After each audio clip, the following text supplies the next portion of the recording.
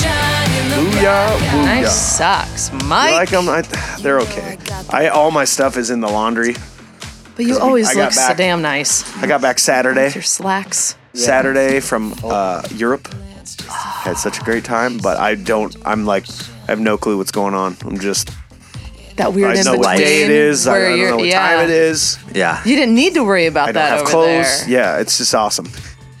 Was it lovely? Are we recording? We're recording. Oh, yeah. I love when he does that. He looks at me like, Mike, we're recording. No. It's like, hey, you can talk about whatever you want right now. Well, here's what we're really going to talk about. We're going to talk about how I never know what episode this is. Nice. So what we're going to find out really quick as I just talk like this and I'm, passing time. This is episode 15. Holy. Dang. Of the Cedar Rapids Music Scene Podcast. Rad. How do you feel about that? I'm excited about that factoid you just threw at us. I wanted to know and not guess. Yes. I wanted to sound very confident about what I was saying. Yes, and you were. You did it well. 15 of the Cedar Rapids Music Scene Podcast. Yes. Mike Schulte of the Pork Tornadoes coming at you.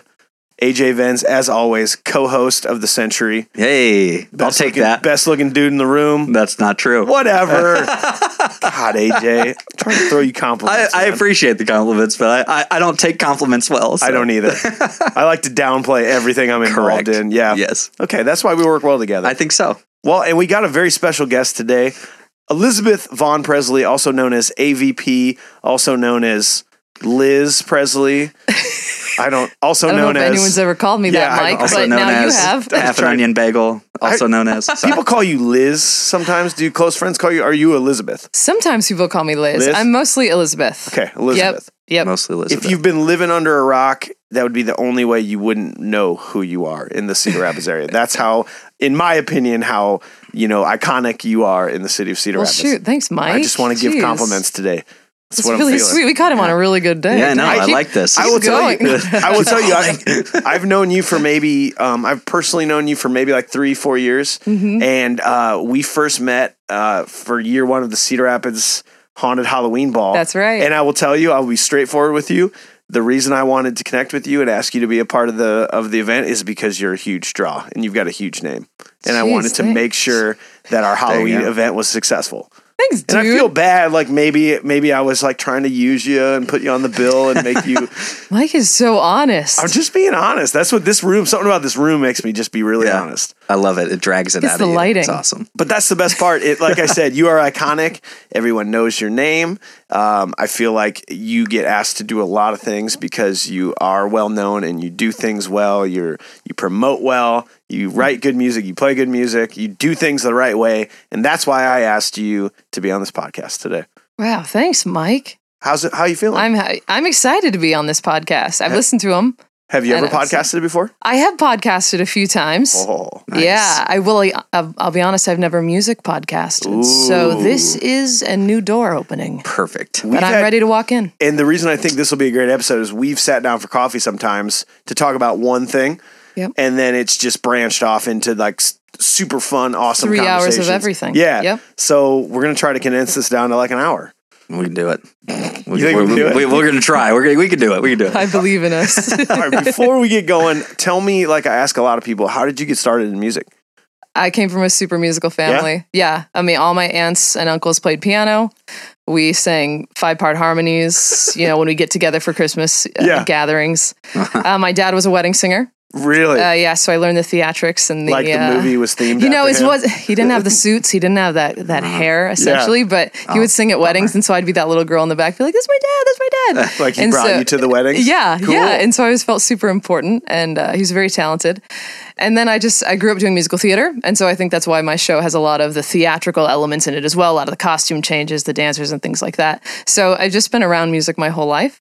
And I really respect music. Was it mostly singing first and then you decided maybe I had to learn some instruments? Yeah, it started with my great grandma paying me a penny for every song I would sing. Really? Yeah, and so I would not ever stop singing because I loved that money. I'd make 10 pennies and I was a rich kid. Right. So yeah, it was, and then I started piano lessons when I was 6. And didn't you just learn how to play guitar? I just learned, yeah. Like you probably knew kind of how to play guitar, but now you really had to dive into guitar. Man, yeah. I had picked up a guitar a few times before and played a few simple things, like Jolene by Dolly Parton. But I just, really dove in this year. So I would not say I'm a guitar player. No, you don't feel like you would never say I'm a guitar player. No, absolutely not. No, I can get myself through. Yep. I can play along. I can get from point A to B and play the right notes. Yeah. But there's nothing fancy. But it doesn't look cool while you're playing it. I feel like it looks really cool, but in my head is different from reality.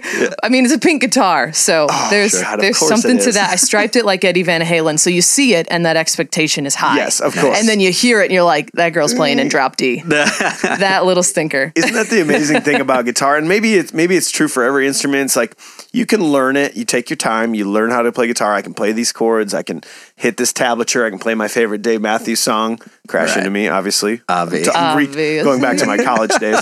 But it's funny because then once you learn how to play something, then from there it's how you finesse that instrument. Yep.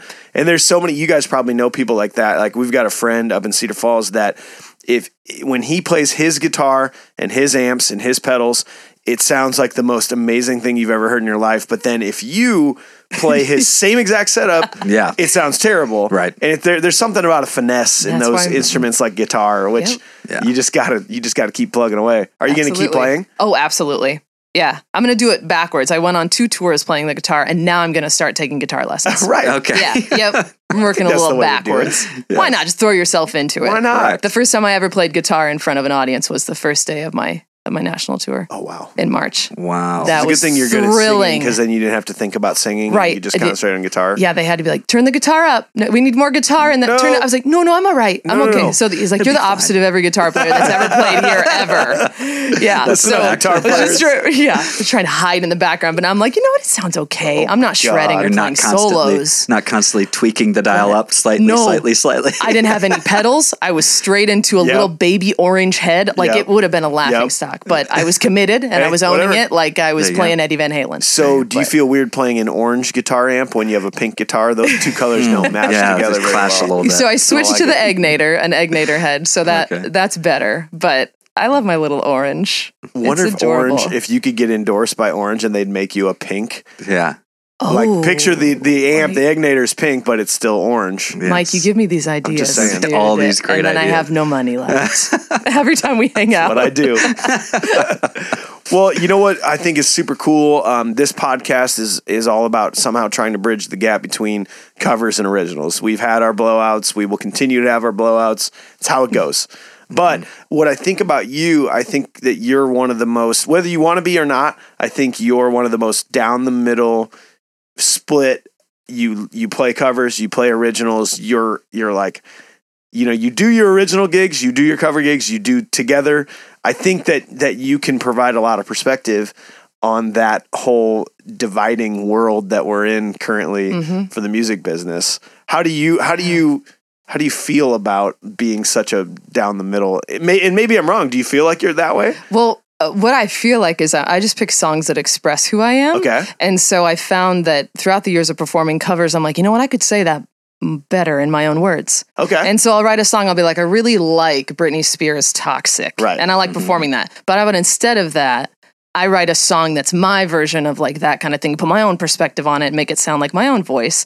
And it just slowly kind of turned into a half originals, half cover show.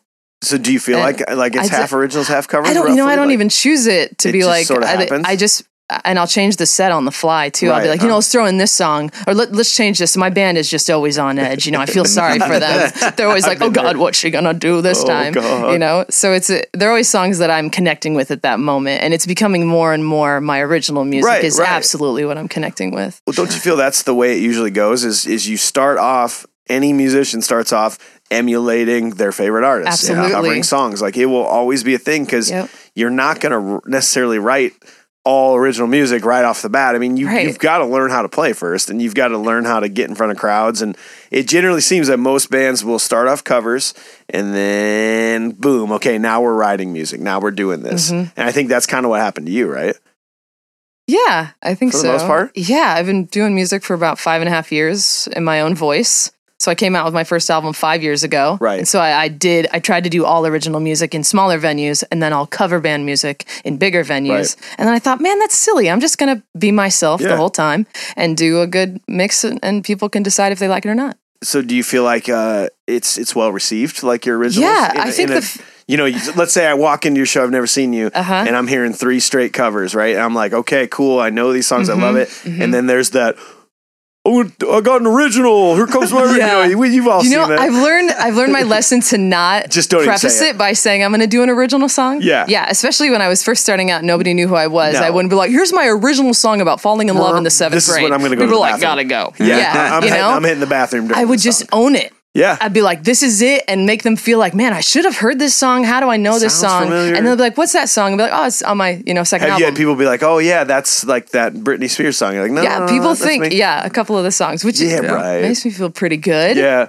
Yeah, but it's hard doing original music in, like, say, an Uptown Friday night setting. Right. People want to come and drink and have a good time and sing along. They want to know the words. Right. Me as an audience member as well, it's really cool to know the words and sing along and have a good time. So as long as you're, laying out your show in a way that you're, taking the audience on a journey. Right. So I'm not going to do like, Uptown Funk and then do my original ballad. Right. I'm not going to lift them way up and then be like, boom, no, You're taking similar styles. Right. And So putting like them Joan next to- Jett's song right before one of my songs is going to be a little bit better fit. Right. Yeah. So I think just planning your And it set probably list. helps that you have now a fan base that knows the songs. They do. So that sort of creates that all-inclusive of I'm standing there, I don't know this song, but I'm surrounded by people singing the words. I'm like, oh shit, this must be a good song. I never thought about that. I'll check it out, right? That's pretty cool. I never thought about that. Yeah. When was the moment that you first saw like a group of people singing the words to your music? Oh man, it was crazy. That's got to be the most amazing thing, right? It was awesome. I can't even describe it. When did that happen? Do you remember a moment when that happened? Oh man. In particular? I think it was with my first album. I was performing at the Opus next to the Yep. Paramount. Yep. And it was one of my ballads, and some people were singing along to it. And this lady came up to me. She's like, your song helped me go through with my divorce. Like, I really needed to leave my relationship. There's a song in there called I'm Just Not. And it was about me going through a really rough relationship and just being able to connect with someone like that. There are amazing songs out there that you can cover that do that same thing, but to have it be your own words and to see somebody Right. else feel that and you help them through something, it is indescribable. Yeah. It's crazy. It's You real. could- I you still could- don't believe it's happening. Like, when I You look quit out, playing music at that point, Right. I feel like I did something. be like, I helped somebody, or I gave somebody a song to, feel good about. They listen to it in the morning, or a song that helps them stand up for what they believe in, or, a song that helps them get through a point in their life that they maybe couldn't Right. have before that. And maybe it makes it a little better that I'm local and it's somebody that they can come Right. up and talk to. I don't know. So that's the reason I do it. I just, try to say that I have something important to Right. say that would help maybe somebody else get through it. So do you feel like you're heading towards I would like to get to a point where I'm not really doing covers? Absolutely. But I think there are still some songs out there that I perform that I just love. I mean, Michael Jackson's Thriller. I mean, I will never get old of that. One of the best songs of all time. People are like, well, it's Correct. not an AVP show unless she's busting out the Thriller Right. dance break, But I don't known care. for that now. I don't do it for them. Yeah. I do it because it's just such a good song and I just feel so good performing it. I don't know. There's just songs like that you connect with and that you'll never be able to reach. Right. That's a really important point to be making that addresses a lot of the issues that come up with the whole battle of original music versus covers. You're so passionate about that song. Yeah. You have a connection to that song. It's important to you to be able to perform that song, Yeah, just like an original would be. Absolutely. That's the reason we pick the songs we cover. They said something to you, just as you hope your original music is saying something to the audience. Yeah. Yeah. I mean, it worked on you. It's the reason you got into music. You heard that song. Like my dad and I would sing songs together as we drove into school. Those songs mean something to me, and you'll never make me feel bad about performing them. Yeah. I may not do them like the original, and I may not do them in the right key, because I like to sing a lot of boy songs, just as you guys like to sing a lot of girl songs. There you go. But, that's what makes music so incredible. It's approachable by everybody, and you can take it your own. And I think that's super important too, because I always felt when I first started getting into the cover band world, I started thinking, what songs do we need to play that they will love? That's how I was seeing it, which is important. Yeah, you have to play music. It obviously worked, Mike. People, yeah, but then the best part is that Mason and Corey and Jerry have really reeled me in a little bit to go, listen, do what we want to do.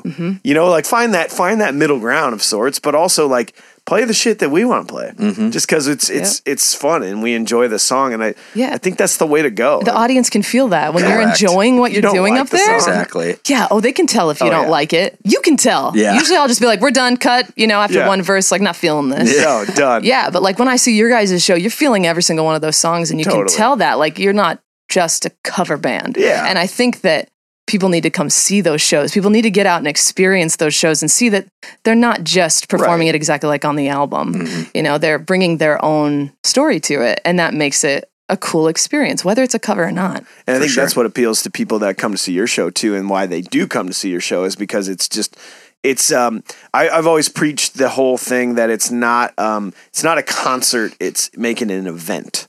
Make it a happening, which I think you've done all along is it's not just hey, here's my concert. It's holy cow, there's dance breakdowns and there's 10 musicians and there's the life-size Barbie box and there's costume what the changes. Hell next. It's an event, and I think you have to think, whether it's an original show, whether it's a cover show, whether it's whatever, you need to just keep taking it to the next level and create an event, a must-see thing, as opposed to, well, they did the same thing last week, they'll do the same thing next week, whatever. I can catch them later on. And I think that's what you've done well, is when you do play, people are like, we have to go see it. And I hope people are thinking about their band in that same way, of whether you're putting a 4-band original bill together or your cover band, like make a must-see thing out of it. Well, how you do that, I don't know, but like different for everybody. Yeah, it's different. Everybody's experience is going to be different. Don't you think? Absolutely. Like we've talked a lot too about like original bands. I think most famous original bands, and even original bands just in our city, are throwing in like a cover. Are you noticing like one cover, right? I think if you go to any famous concert, you're usually going to hear a cover, which is cool because it shows you like they're playing a song that speaks to them and that they really love or whatever.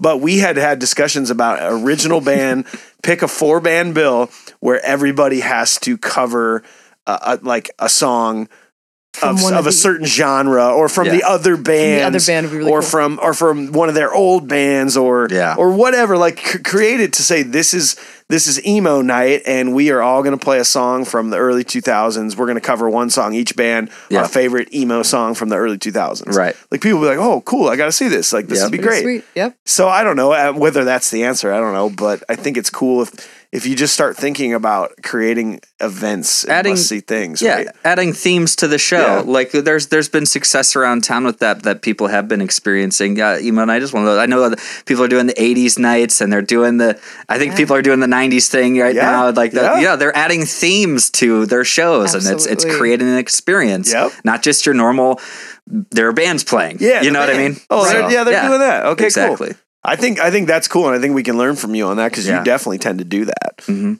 Just create that event. Must see TV, right? Every show's a little different, which makes my life a little crazy. Yes, it does. How do you handle having because you're the leader. I mean, this is your show. How do you handle all the behind the scenes of, okay, I need to get these musicians, I need to have these dancers, I need to have these people, we need to practice, we need to do this. And usually, and I know a lot of times, like, you don't have the same musicians all the time. So how do you handle putting those shows together? It's a lot, but it's absolutely worth it. I usually start at the beginning of the year, send out a calendar for the whole year, like who's available of my top 5 musicians that I'd use. And then I just book them for the dates. We book the rehearsal schedules in January. So we've got a gig next weekend. We already had that rehearsal schedule on the calendar. And then everyone shows up to our first rehearsal together knowing the music. Yeah. Wow. There's no other way we can do it. We put our shows together in 3 rehearsals. Yeah. We put our last show together in a rehearsal right before the show. So I put a lot of faith in people, owning it. Yeah. Like they like being in the show too. They want to look cool. They want to, because they're going to give it all. They're good people. They're, low drama. They're very kind. They're great showmen, and they are incredible musicians. Yeah. And I think just picking the right people around you that are in it for the same reason you are, just to put on such a cool show that makes people feel something and leave feeling better. Right. I think that's, I just pick the right people around me. I think that's the same for every band. It should be, because you spend a lot of time with these people. You do, especially if you're going on the road or something. If you've got a little, and then you got to also be direct, instead, don't hold things inside. Sure. Anyway, that's just Yeah. That's Elizabeth's therapy session for today. Thank you. So I wanted to bring up, do you think one of the big breaks for you in catapulting your name was American Idol? Oh, definitely. Yeah? Yeah. Wait, tell us about your American so. Idol experience and like how that came about. Did you just go to Chicago and get in a line of 30,000 people? No, it was the year they were doing the bus tour, so they came to Iowa City. Oh, yeah, I remember. I remember this. What year was that? Which was crazy. 2012? Yeah, whatever, something like that. Yikes. A little while ago. And I drove out there, saw the line was just thousands of people Of course, long. going And I drove right back home. Yep. And it ended at 5. My grandma called me at 4. And she goes, Elizabeth, are you going to audition for that American Idol? You told me last year that if they would ever come into town, you'd do it. Well, damn it.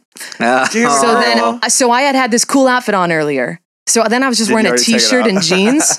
I was like, damn, I'm not going to make it if I change my clothes or I get worried about it. So I sped out there. I was one of the last 5 people to audition. Holy crap. And I was one of 5 people that got a golden ticket to go to Chicago. Wow. Yeah. And so then 8 rounds before you even get on television. And FYI, it's just crazy. It's not like you see, it is nothing. No. It's crazy. Those rooms aren't even really rooms, just like 3 walls built up in the middle of a warehouse. It's just crazy. Or like a hotel. So wild. It's so weird. And like to see the background, there's not just 3 people picking. No. There's a line of 17 people in there. They got the producer. They've got the associate producer. They're going, pick that person. Yep, they're like, yep. You have to go down the line, get all these yeps at round 3, or somebody's like, I didn't like that song. Never ever sing that song again. How about you do this? And you're like, okay. I mean, you're just on your feet.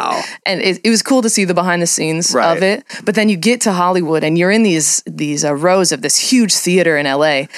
And everyone in this row with you, 10 people, they all look like you. Yeah. They've got tats. Yes. I had colored hair. They Everyone looked. You're the cool, they genred the shit out of you when you're there. In front of you is like the sweet, wholesome girls, the little country dresses. The people in front of like the rocker dudes, guys in front of that singing gospel. It's like everyone had their row and they put they put one of each of us against each other. It was cool to learn about the show by being part of that. And sort of to learn that you don't want to be a part of it. It's not that I wouldn't want to be a part of it. I would have loved, Maddie Poppy, how cool. Yeah. But it was really cool to have my eyes open to be not as hurt about not getting far or not wondering why really talented people that I knew that auditioned for it didn't even get a ticket at all. Right. They're looking for those people that they can that are specific and can connect with people. And every year is a different person. It is, like genre, a flip-flop of a girl to a boy to a country to a pop artist. Yep. And so it was cool to get where I did in that and to get to see the behind the scenes of the music industry, quote unquote. If you would call American Idol part of that. Well, and Mason Grieve of the Porch Tornadoes was on The Voice.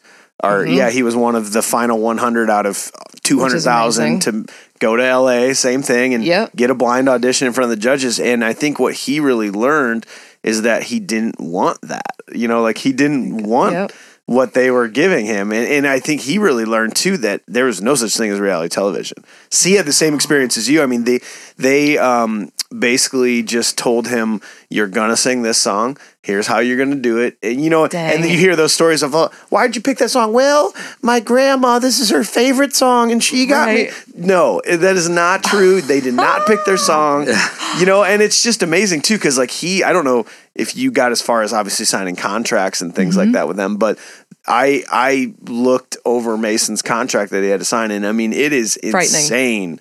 They own you. It's like 35 pages. Than I kept my copy of the Idol. You had to reach out to ex-boyfriends. Yes. You had to reach out to your friends in high school. You had to get people to sign this document. Whoa. Saying that they wouldn't, send photos of yours. I mean, it was just really, really crazy. It's crazy, right? You had to get signatures from everybody and then to essentially sign your life over. Well, I think we talked about it too in that one episode, like with Maddie Poppy. Like, it's so amazing, that catapult to success, but also it's frightening probably for her because now they own everything she does. They tell her everything that she's supposed to do, even if she doesn't think it's a good idea. Sorry, do it. Which is. I think we're going away from that. Like, people can achieve success on their own nowadays through social media and YouTube, that I think these shows are starting to go, oh God, we're losing a little bit of that. Because what's the last Voice or Idol winner that went on to continue to do cool things? I mean, who is it? There's been maybe 3 or 4 out of 50 to 100 winners of those shows. that have really continued their success. So I think people are starting to go, I don't need this. I can do this on my own. Do you feel Mason also thought too that it like lit a fire under him to be like, I don't need these motherfuckers. I can do this on my own. I mean, that probably happened to you, right? Yeah, I think so. I think it was eye-opening. I am good enough, and I'm going to show you.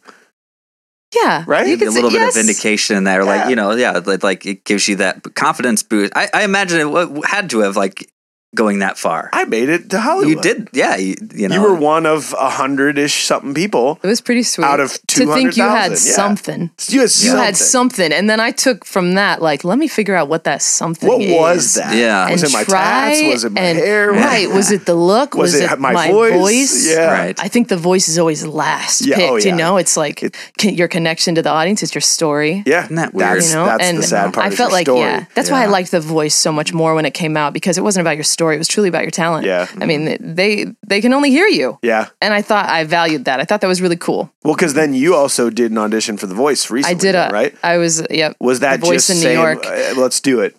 That was sweet. They contacted me. That's how it was for Mason. I thought it was fake. No, it was like, hey, the producer from The Voice. I was like, I didn't get back to her. I was like, girl, you are crazy. Yeah, right. And then I typed her. No, I left it for about 3 days or so. And then I was like, maybe this isn't a hoax. Yep. I typed her name and I was like, well, she actually is a producer for The Voice. Yep. And I reached back. They're like, yeah, we want you in New York next week.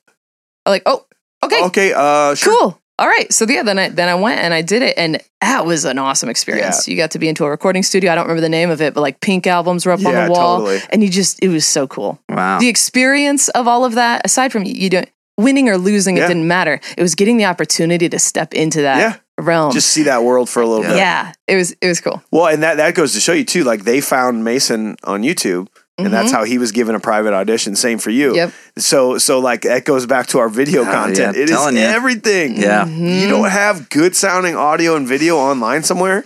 Like where are you? No one's gonna find you in a coffee shop in Iowa. Where are you? Right. You live in Iowa. You need to put yourself elsewhere. You know. It's like YouTube, your online content and stuff. That is the, I don't know what. The whiskey go-go of where you can get discovered. There aren't producers out at Gabe's, right? You know, like at tailgaters, like hunting you down. Tuesday night. Not a Tuesday night. No. You picked up the gig a week ago, you know. But you should videotape that gig on that Tuesday night. Make sure it sounds great. And you put it up there. Yeah. For those people that couldn't make it. And then all of a sudden you're going to have The Voice calling you up for an audition. Yeah, your whole band. Come on, guys, come on out. We're trying band voice this time. Band voice. Yeah. Yep, band voice. We're in. Band voice. Let's start it.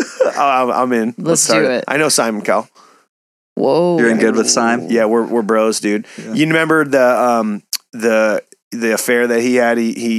He had sex with his best friend's wife, and then they had a kid and impregnated her. I did not know that. I was the best friend. You're the kid? The best friend? Yes, I'm the kid. He's the kid? I'm the kid, dude. Woo! Yeah, sorry, guys. See the it's been a tough life, all right. Yeah. Oh, my God. I was actually believing you. You freaking... Well, that's a good segue. What do I am? This is a segue. Okay. Elizabeth, would you call yourself a full-time musician, or would you use a different term? If I met you on the street, said, what do you do? What would you say? In a dream world, I would say I'm a full-time musician. If I think about the thing that when I'm done with everything else I'm doing, the thing that I want to do, I pick up a guitar, I turn on the piano, I write a song. So every night I write about 5 or 6 songs. Really? So I would say I'm a full-time musician just because I don't sleep. But you just so have I probably other put in a jobs that help full-time fund hour. you, right? Right. Yeah. My other jobs definitely fund my love. You love things like photography. You're I love a jack of all trades. You do photography, videos, everything, choreography, but your full passion is music. Yeah. I think everything I do is boiled down to I like to make people feel beautiful and confident and strong in who they are. So I did that with my photography for 11 years. I do that with my choreography, and I want to make the music my forefront. I'm doing that this year. So yeah. I love exciting. it. I can tell you're pushing. I am. I have a lot of fun changes that I won't say right now. Well, then whatever you can talk about. But I also think one thing you can really help people out with is your social media abilities and your presence. Because I think you're really good at you're creating a brand and a style, and you're tending to stick to that. Colors and thought processes and creative things. I mean, like how do you manage your social media, and how do you try to try to keep that brand alive and make sure people are interacting with it? Man, I help people find their brands. I work with musicians at a company called G-Mix East, and we work with artists that come in, and I listen to their music, and I just close my eyes, and I imagine what they're wearing, and I imagine their color scheme. Really? And I help artists, like we just worked with an R&B artist, and I was like, oh my gosh, what's your favorite color? Yellow? You need to always have a pop of yellow on you. Yellow's your color. Figuring out your brand and going for it. I just happen to love the color pink. Yeah. I love pink, and I love girly things and glitter. And so I am literally just You're myself. fully embraced. Like my social media is easy because I'm just like, it's all the shit that I love. Yeah. And so helping other people find their niche, their thing that people are like, oh yes, it's a girl that's got the pink hair, or I support tornadoes. Everything they have is pink, so we've got to get We're into into burgers. We got to get into I our don't know if you noticed that. Yeah, yes. we got a lot of burgers. Burger pillows and stuff like that. The backpack. We're totally changing. We're revamping. Are you those rugs? I mean, if you ever want to get rid of your rugs, they would look amazing in my house. Rugs. Every time I see those rugs, I'm like, they're getting a little dirty, Mike. I think maybe it's time they come over to my house. They got a little wet 2 days ago, so we're airing them out currently. Oh God, yeah. wet rug Outdoor smell. gigs. We'll talk about that on another episode. I got some thoughts on that. When they're like, we have coverage. Yeah, right. Not when the wind's hitting and the rain is flying under. What do you do? What do you do as far as like Facebook and Instagram? Like, how often are you trying to post on those things? Do you have any rules about that? When I'm working with clients, I have rules. Yeah. I know the times you should yourself, post. you don't. For myself, I break all my rules. Yeah. And so I'm like, only 20 people saw that, but it didn't matter. Do you notice though, like the better the content, the better the photo, the better the video, the better the post? Like, are you noticing more interaction with that, or do you just have a steady stream on most of your stuff about the same kind of interactions and things like that? I think Instagram is pretty steady. Yeah, You know, right. that's a pretty steady amount of likes. The same amount of people are opening it up every day and be like, I like that. I like Pink. I like her. Yeah. I like her puppy. Yeah. But I think Facebook is the beast. It's That's the figuring out. Is it a video? Is it a live video? Why is no one seeing this? Is Why it is right? everyone seeing Is it this? a post? Why did I write 5 words and it got 300 Right. likes? And you put a video. You're like, I edited this video. It's so Yeah. cool. And you're like, 25 likes. Yeah. You're like, what the hell? And so I always have to step back and be like, it's not about the likes. It's about the quality of the people that saw it. It's about that. It's if they shared it with their friends, if it meant something to them. But I think there is something to be said about Facebook video. Facebook Live right now is where it's at. Yeah. Yes. You can record videos all day, but it's that live because it's notifying people. It's like, hey, did you know Mike Immediately. Schulte's By the live? way, someone right now, Did you better click on this. Right. And then you're like, oh, shoot, I like that person. I'm going to see what they're up Yeah. to right now. Yeah. That's where it's at. It's Yeah. Facebook Live. And that's as a band, you can't Facebook Live your band practice. I mean, No. unless you can like connect pro audio to your phone or something. Yeah, because you probably you got to be could. careful because But- yes, someone's going to click on your Facebook Live, but if it's not immediately engaging, I'm off. I'm out of that. I don't want you to see that I just logged in. I'm out. You know what I mean? So like you got to be.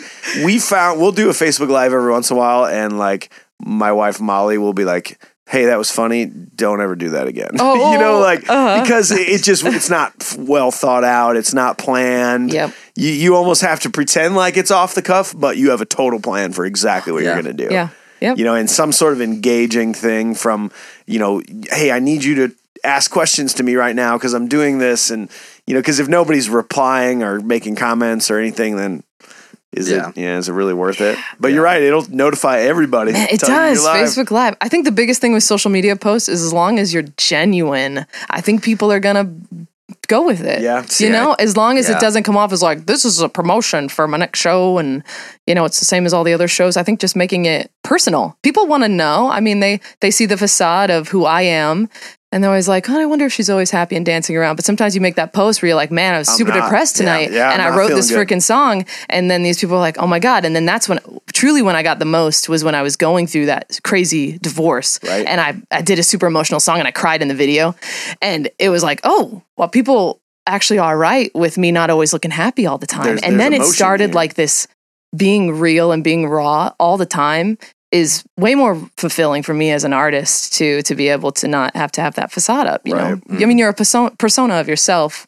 You're wearing a freaking flamingo hat and tutus like I do, but still being able to be authentic to who you are. And then I think that just plays over to your social media. Yeah. I mean, know your audience. Totally. What does your audience want to see? Do they want to see you brushing your teeth in the morning? Or do they want to see you making your next costume? Do they want to see you writing a song? Yeah. Or do they want to see you walking to the mall? shopping for your gig clothes. Yeah. I mean, just really figuring What do out they want? who's looking, who's watching. And Facebook's cool because it tells you what your key demographic is. Like, what is the majority of your fans? Are they female? Are they male? Are they this age range? This age range? I mean, that's important. Like, if that's your main fan base, obviously, if you couldn't guess, the Pork Tornado's main demographic is female, 22 to 35. You should have let us guess, or whatever. That's exactly what I would have guessed. That's what it is. And so, of course, we need to tailor to that demographic, you know, and while trying to also bring in other demographics. But I mean, you're the same way. Like, know your audience and just be like, this is what I got to do. Yeah, this is me. Hey, yeah. What about? Do you feel that you're not? I've had this debate with people. Like, when you're on stage and you're an artist, you're not yourself. You know, like you're like the person I'm talking to right now is not the person I would talk to on stage, you being AVP on stage.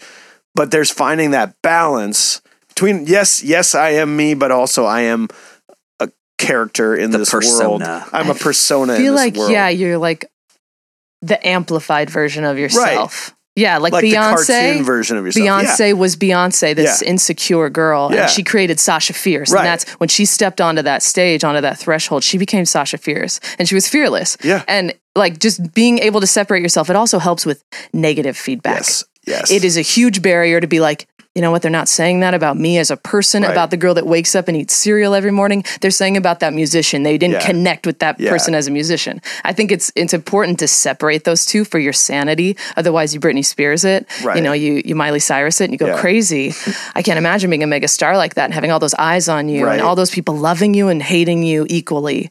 You know, that's crazy. So I think the separation of who you are every day. I've learned that over the last couple of years is that that is a slightly different person than who I truly am. And I think that is okay because I think you're there. It's a job. You are there to create this fun event and to put on music for these people. And like, you might be having a fucking shitty day, but leave it. You're not on stage.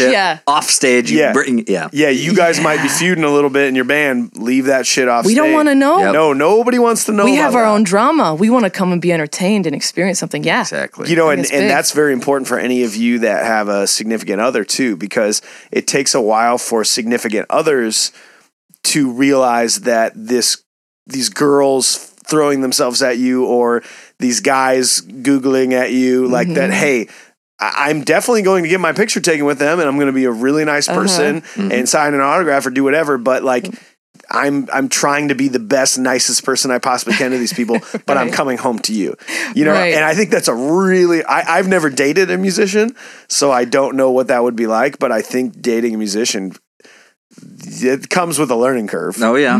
Would you say? Oh yeah. Yeah. I mean, it goes, I mean, there were times like this was a while ago, trust me, but when I was a much better looking person, whatever, and like, you know, actually had like some nice boyish looks and everything like that. And I was, but that bang, but you know, it's beautiful, you know, and so, but no, like we'd go out on tour or we'd have shows. And I mean, my girlfriend would be there at the merch table and stuff. And, you know, I'm sure that's hard to watch when people come up to you and like, they want to talk to you and interact with you and take pictures. And it's like, your job. It's my job to do that. I just played that set and now they want to talk to me about it. And I got to sling these t-shirts. Yeah. And I got to sling a t-shirt and like, you know what I mean? Tonight I'm on tour. Yeah, exactly. So, you know, I totally, it's got to be difficult. I think it again comes back to that separation of them knowing you as a person. They need to learn that. The person they see in their sweatpants, you know, eating pizza after the gig is a completely different person than, you know, the pleather pant rock star on stage. Exactly. And knowing that person that they're taking a photo with will never get to experience those sweet moments. Right. You know, when their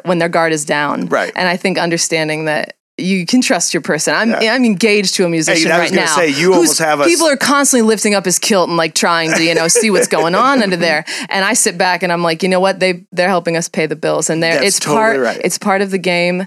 And you know, I was a girl that was like that too, going to those rock shows. And I think, I have a respect for it. It's all right. We went and saw Lights.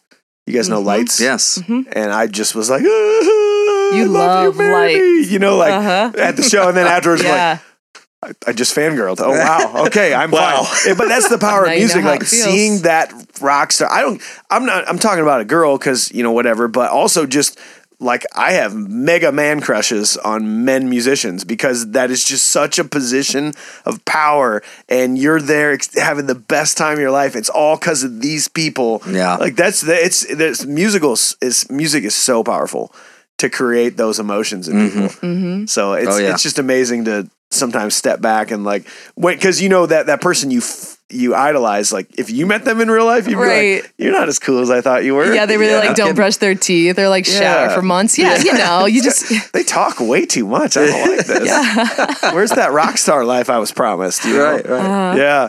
Well, you touched a little bit too on like internet hate. We've had some crazy conversations about this. Like, I would love it if you could open up, because I think if you're in a band that's just starting out that maybe doesn't have that many fans, you're not going to experience what it's like to get that hate. And the more popular you get, the more hate you're going to get. I mean, the most famous band in the world right now is what? Bruno Mars. Yeah. But I'm sure Bruno Mars gets so much hate. Like, go to whatever his latest YouTube video. Fuck this guy, he's fucking sucks. Like, I mean, it's just the more popular you are, the more hate you're gonna get. And I mean, you've probably experienced that quite a bit. I mean, have you gotten messages? Have you seen terrible comments on videos and posts? And I'm sure you have, right? Balloon Glow, let alone Balloon Glow this year, probably you saw. I didn't. Balloon Glow was rained out. Yeah, but probably just even the announcement of you playing it, you probably saw negative things. There were a couple on there. Yeah. It's something about Balloon Glow. I think it's when you play Balloon Glow. It's because when you're playing those big events and those people aren't there to see you, and it's free. And it's a free event. They're there to have a good time with their kids, and if you don't align with what they like in music, or you play the wrong Pat Benatar song, I mean, social media makes it so easy for people to just splash it out there. People feel like they say have it, and to. then like, I can't just let this go and forget about it in 2 seconds. I have to tell the world about this thing that I'm so mad about. It blows my mind how people just think they have the right to just say negative things to people with no consequence. Yes. Yeah. I mean, you see that. You probably see that every day, right? We see that every day, and you notice we tried to embrace it by putting out. You did. You made those videos, man. We just took all the bad things people have said about us and did like a mean tweets. Yes, like we read the mean posts about us, because we've always had the kill 'em with kindness. The minute you start going back at somebody, be like, how dare you say that? No, you've lost. You've played the game. You're out. Yep. You're in that world, and no one's going to win that conversation. No. You're coming to their level. You just have now, like, you're they're the spider, and you just got in their web, and they're like, you made them way more important than you needed to make them. Exactly. Yeah, and I think that's how I look at those negative comments. If I were to, comment about it, I read them. Yeah, and I read them, and I usually think, like, have I ever gone to a concert where I felt the way that person felt about my show? Yes, I have. Have I ever commented it on there? Absolutely not, because I remember that at the end of the day, that person's just like me. Totally. And they're doing their career. Am I going to go to McDonald's and say, so-and-so did a crappy job making that hamburger? I can't make a hamburger. I'm not going to go back there and be able to make that hamburger. Yeah, it wasn't the best hamburger I've ever had, but like... Yeah, I think social media makes it really hard for artists just in general, because opinions are so strong, and now they're out there, and you think that everyone's seeing it, but for me, I'm like, what, that comment will just... No. Tomorrow I'll make a new post, and it's not even going to matter. And it's a 24-hour news cycle nowadays. Yeah. Like, if something... bad, if you have a terrible show and people are mad about something you canceled and they didn't get their money back, they're going to complain about it, and in about 24 hours there'll be something new to complain about, and they'll totally forget. Right, you just got to let it go. I just look at them, and if they are something that I'm like, possibly I could change this about my show, or I really did mess those lyrics up, or I maybe butchered that song tonight. I'll take that in. Maybe I did. Maybe we shouldn't be playing this song. Maybe we're not. Or you're like, no, I love singing that song, and I don't care if I sound like shit on it, because I want to do it. Right. And we are, you're there for your audience to have a good time. But again, those big events where those people are not there to see you. You and I have both been in this position where you're playing Uptown Friday night. Somebody They're there for the $5 Whatever, entry fee and a good time with their friends. One person is going to be mad no matter what. Somebody's gonna not like it. Somebody's gonna post about it, and you prepare yourself for that as a musician. It's sad, but the next day you don't look at social media. Yeah. Who cares? Yeah. You let that person have their opinion. I have my own opinions. For it, yeah. Go for it. That bud. person wants to write it on your wall. Let them write it on their wall and let it go. I'm not gonna bring it up. On that rare occasion, some of your fans get a hold of it and they take off. Your after fans like, can whatever. rip them apart. Yeah. Or whatever. But don't tell them to go do it. Nope, If I'm they're not going to do it draw on their any own, attention. That's fine. Yeah. So that's just part of the beast. Do you, if you don't feel comfortable talking about this, it's fine. But I think not only are you a well-known artist in the area, so you're going to get hate, but I think you're also, I don't think you're also, but you are a woman. I think, I'm a woman. Something gave it away. I feel like you're a woman. But do you have to... Let's talk about that instead, Mike. Why, no, do you also deal with like gross male comments? Okay, yeah. I see that shit all the time on girls' posts, and I fucking cringe. I just got one yesterday. My Facebook gets hacked all the time. Does it really? Yes, it gets hacked at least twice a month from a different country. So yesterday it got hacked, and so I couldn't get into it. Oh, Jesus. And then when I did get into it, somebody had messaged me, "Hey, you should model thongs." Like what? Why? Yes, why? yes, I will. It was You're a Cedar Rapidian that wrote, like, why are you writing that to me? But I would say I get more of that than I get hate. Of hate, right? Hate. I get more of just terrible. I screenshot them and then I delete them. Yeah. I save them in my little, if this gets any further, this person might be who abducted me. This is the I have person. my little folder. Yeah. It's a great starting place if something were to happen to me. Yes, or people will zoom in. They'll see me at a gas station and zoom in and take a really close picture of my butt. I had that happen. And then I was like, what is happening? I just screenshot the name, I delete the post, and then I save it. Jeez. I get sent naked pictures all the time. Of course. And is again part of that monster. If you're going to sign up to be a musician and be in the limelight, then and you're an attractive woman that is going to be. Hey, look at me! I'm very. It's crazy. I just every once in a while I just see on my female friends that have just a nice photo of themselves on Facebook, and then you see that creepy dude. One guy. Old cringy guy with the he took the photo on the front-facing camera of an old phone, and it's just from down here and his chin, and just he hasn't learned about taking photos from up. He doesn't know the MySpace angles. Yeah, he's not with it. Dude, no. I just always feel terrible, and I always want to just comment on those comments, but whatever. Again, it you don't want to validate them. You just gotta pretend you didn't see it. Yeah. Hide it. Well, start sending me those screenshots so that I know where to find you. Right? Okay. Yeah. I'll track them down. I'm a good Facebook I've got that folder. Yeah. God. So to anyone who's listening, if you've ever sent me those, you screwed. You messed up now. You messed up I'm now. making a collage as my next music video. I'm just kidding. Well, speaking of videos, I think every video I've ever seen of yours, you've made videos for us. You've made videos for me. I think you're a very talented video director and creator, but all of your videos are always top notch when you put them out. Thanks, dude. And do you feel that that's more for yourself, or do you also feel like that also helps you gain views? If the video's dope and people love it, they're going to share it more often, right? For me, music videos are kind of like people that are hungry. You're craving a hamburger. You can't go on until you have that hamburger. When I write a song or hear a song, I go, I see this video, I must create it. It has to happen. I must. There's 3 in my head right now, and I'm like, I must create them. And I flesh them all out, and I get the costumes and the people and locations. I'm telling the person what camera lens to use, what f-stop to use, what ISO, what white balance, Right. So I'm always visualizing music. It's very visual for me. Don't they go hand in hand? We've discussed this so many times that music and movies are just hand in hand. Absolutely. Yes, 100%. They almost can't exist without each other because music is amazing on its own, but when you add visuals to it, it takes it to another level. And the same thing, this beautiful cinematographic video that you're taking is gorgeous, but then throw a beautiful song behind it and bam, it's on the next level. Yep. They go hand in hand, and I think that's what's so cool about even our area. A lot of people are stepping their video game up. Faces Turn Ashen, who were a guest of ours a couple episodes ago, just put out a dope video. Amazing video. What's the song called? It's 2 songs smashed together, you're right. And I can't remember the names of the songs. Forgive me, but it's the Sasquatch video, man. It's incredible. And I just saw them play live. They just played their whole album live the other night, and it was amazing. Yeah. And like then you see the video too, and like you have both those things in your head, and the music with the video coupled together. It's great. It tells a great story. Yep. It's awesome. There's another band called Half Loves. Yes.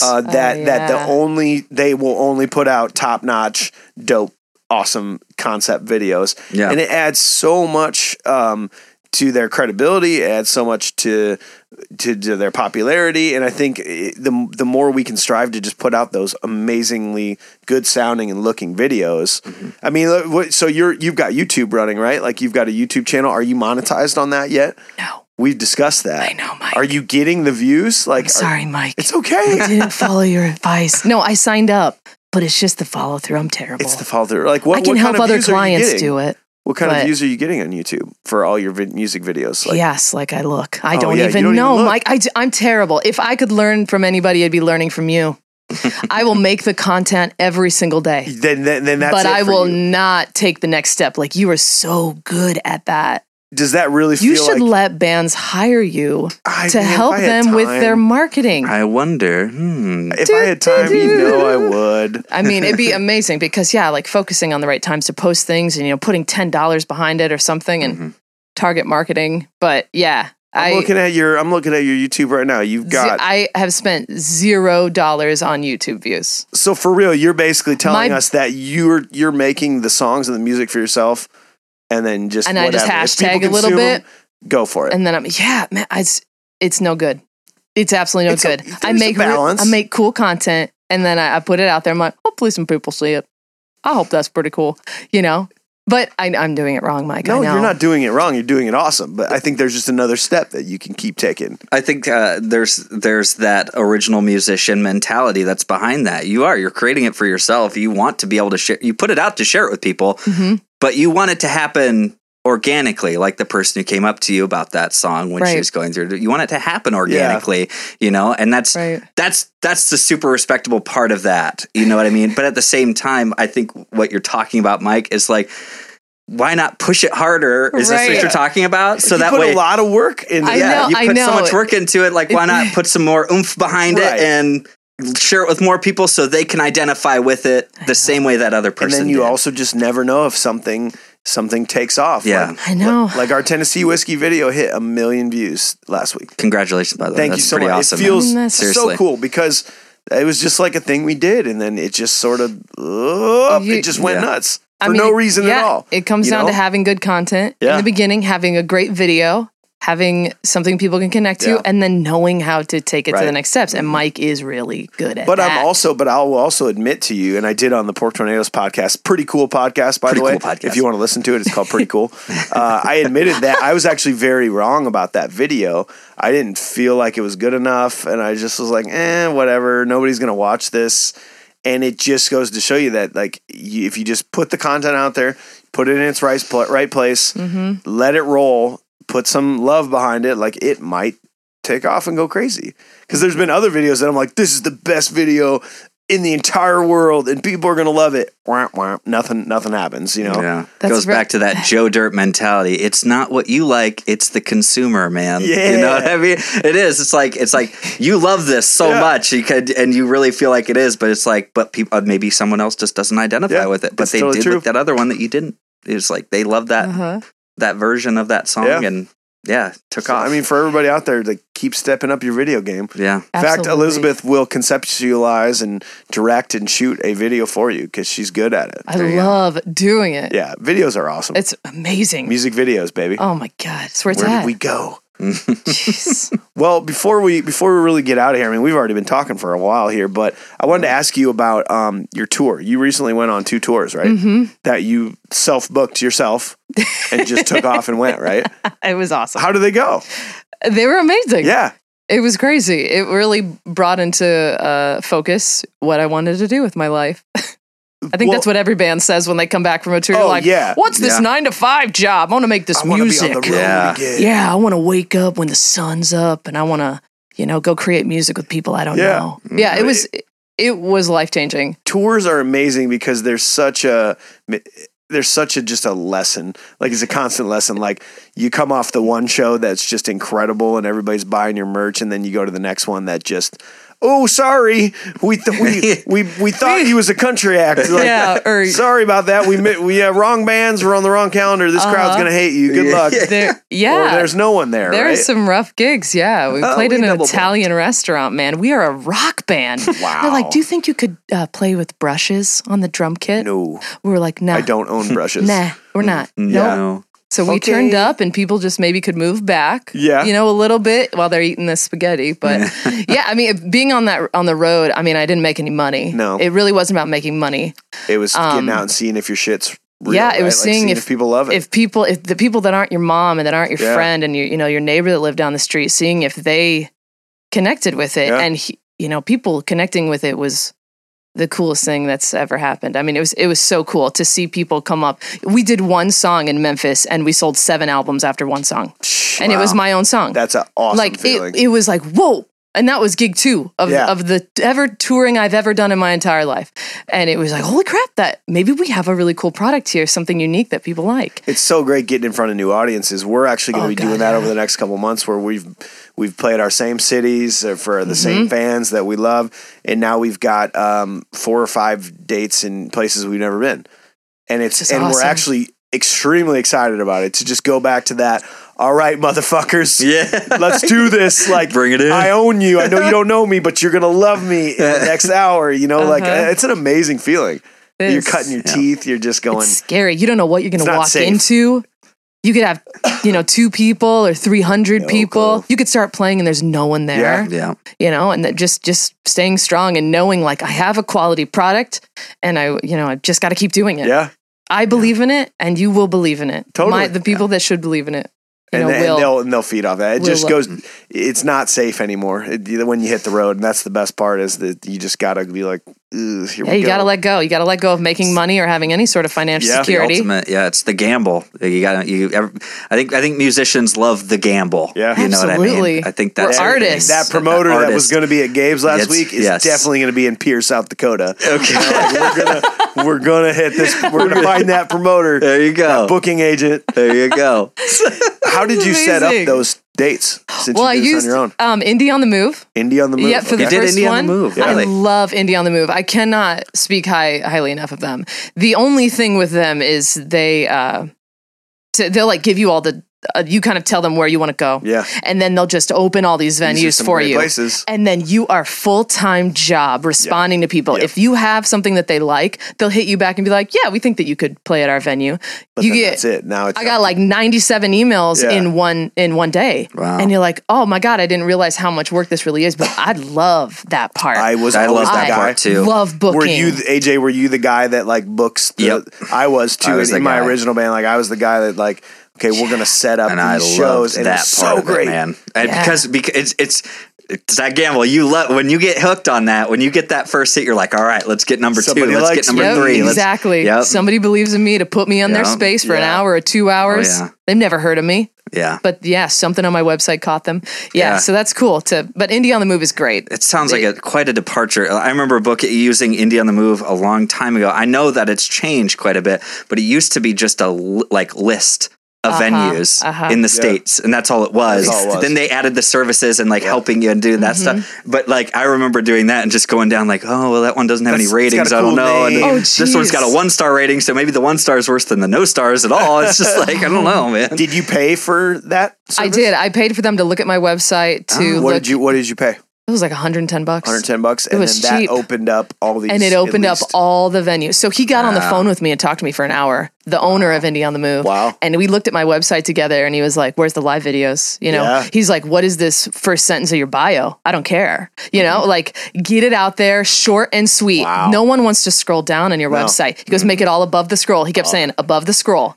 If nothing is catching their eye above the scroll, you're done. All right. He goes, put everything on one page. Yeah. And so I learned a lot from that 1 hour that I talked to that guy. He unlocked all these venues for me, and then you just go back and forth with them. You're like, am I worth $50 an hour? Am I worth $200 an hour? You kind of figure it out. And then you have to put the bill together.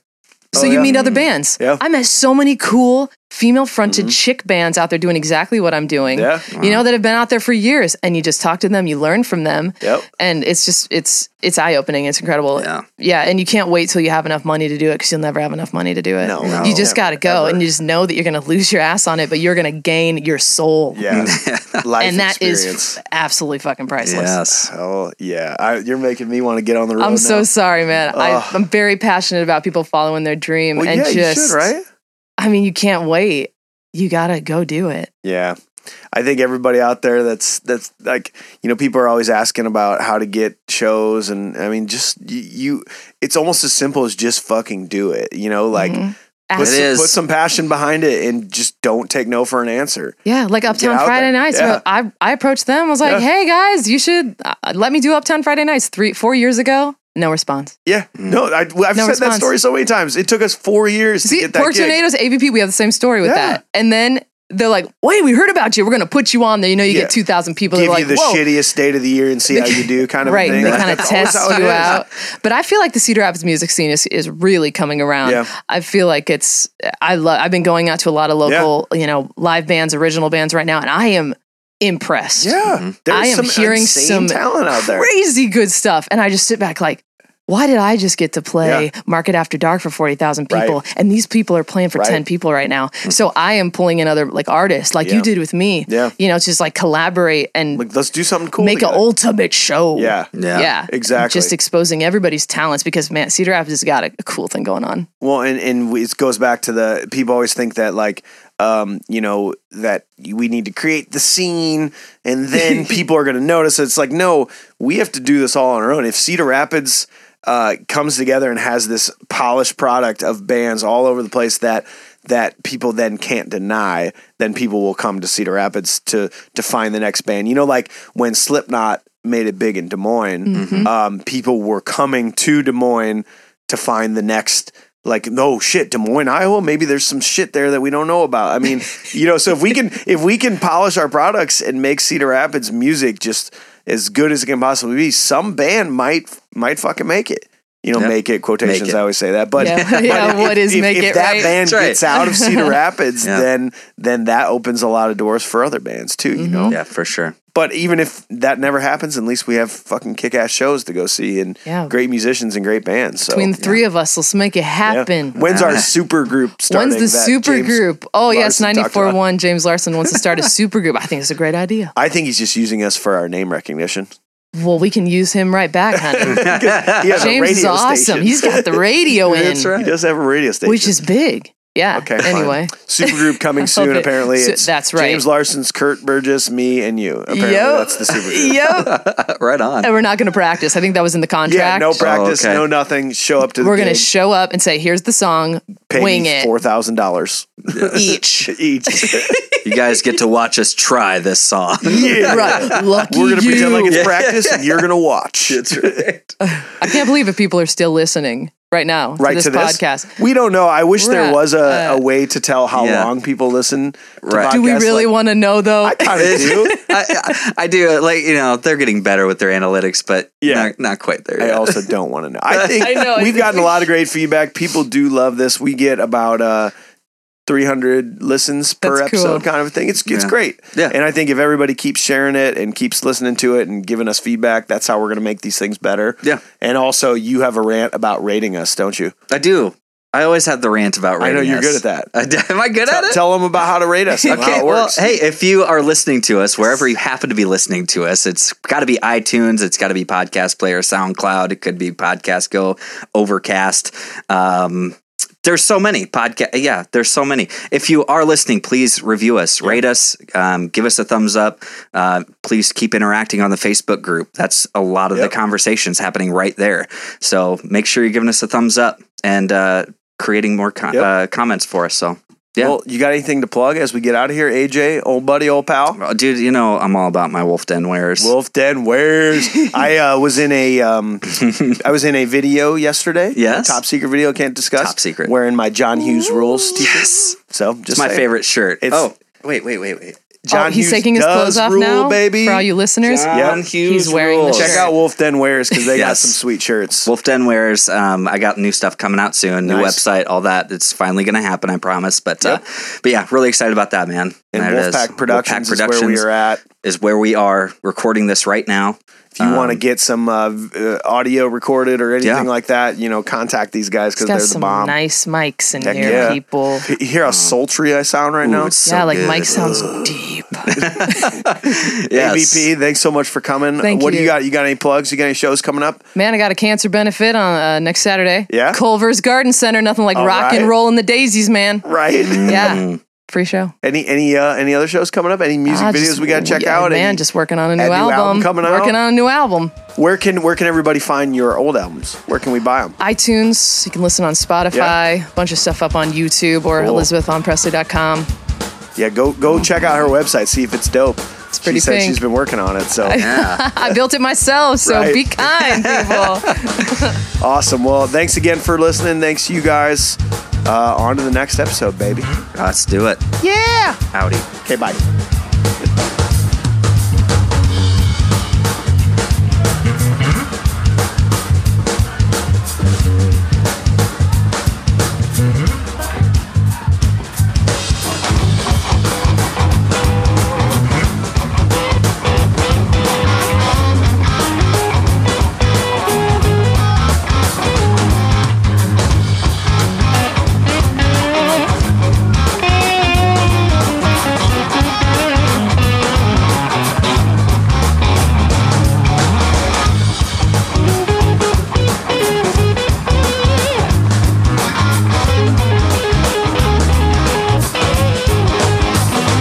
I got a woman way over town.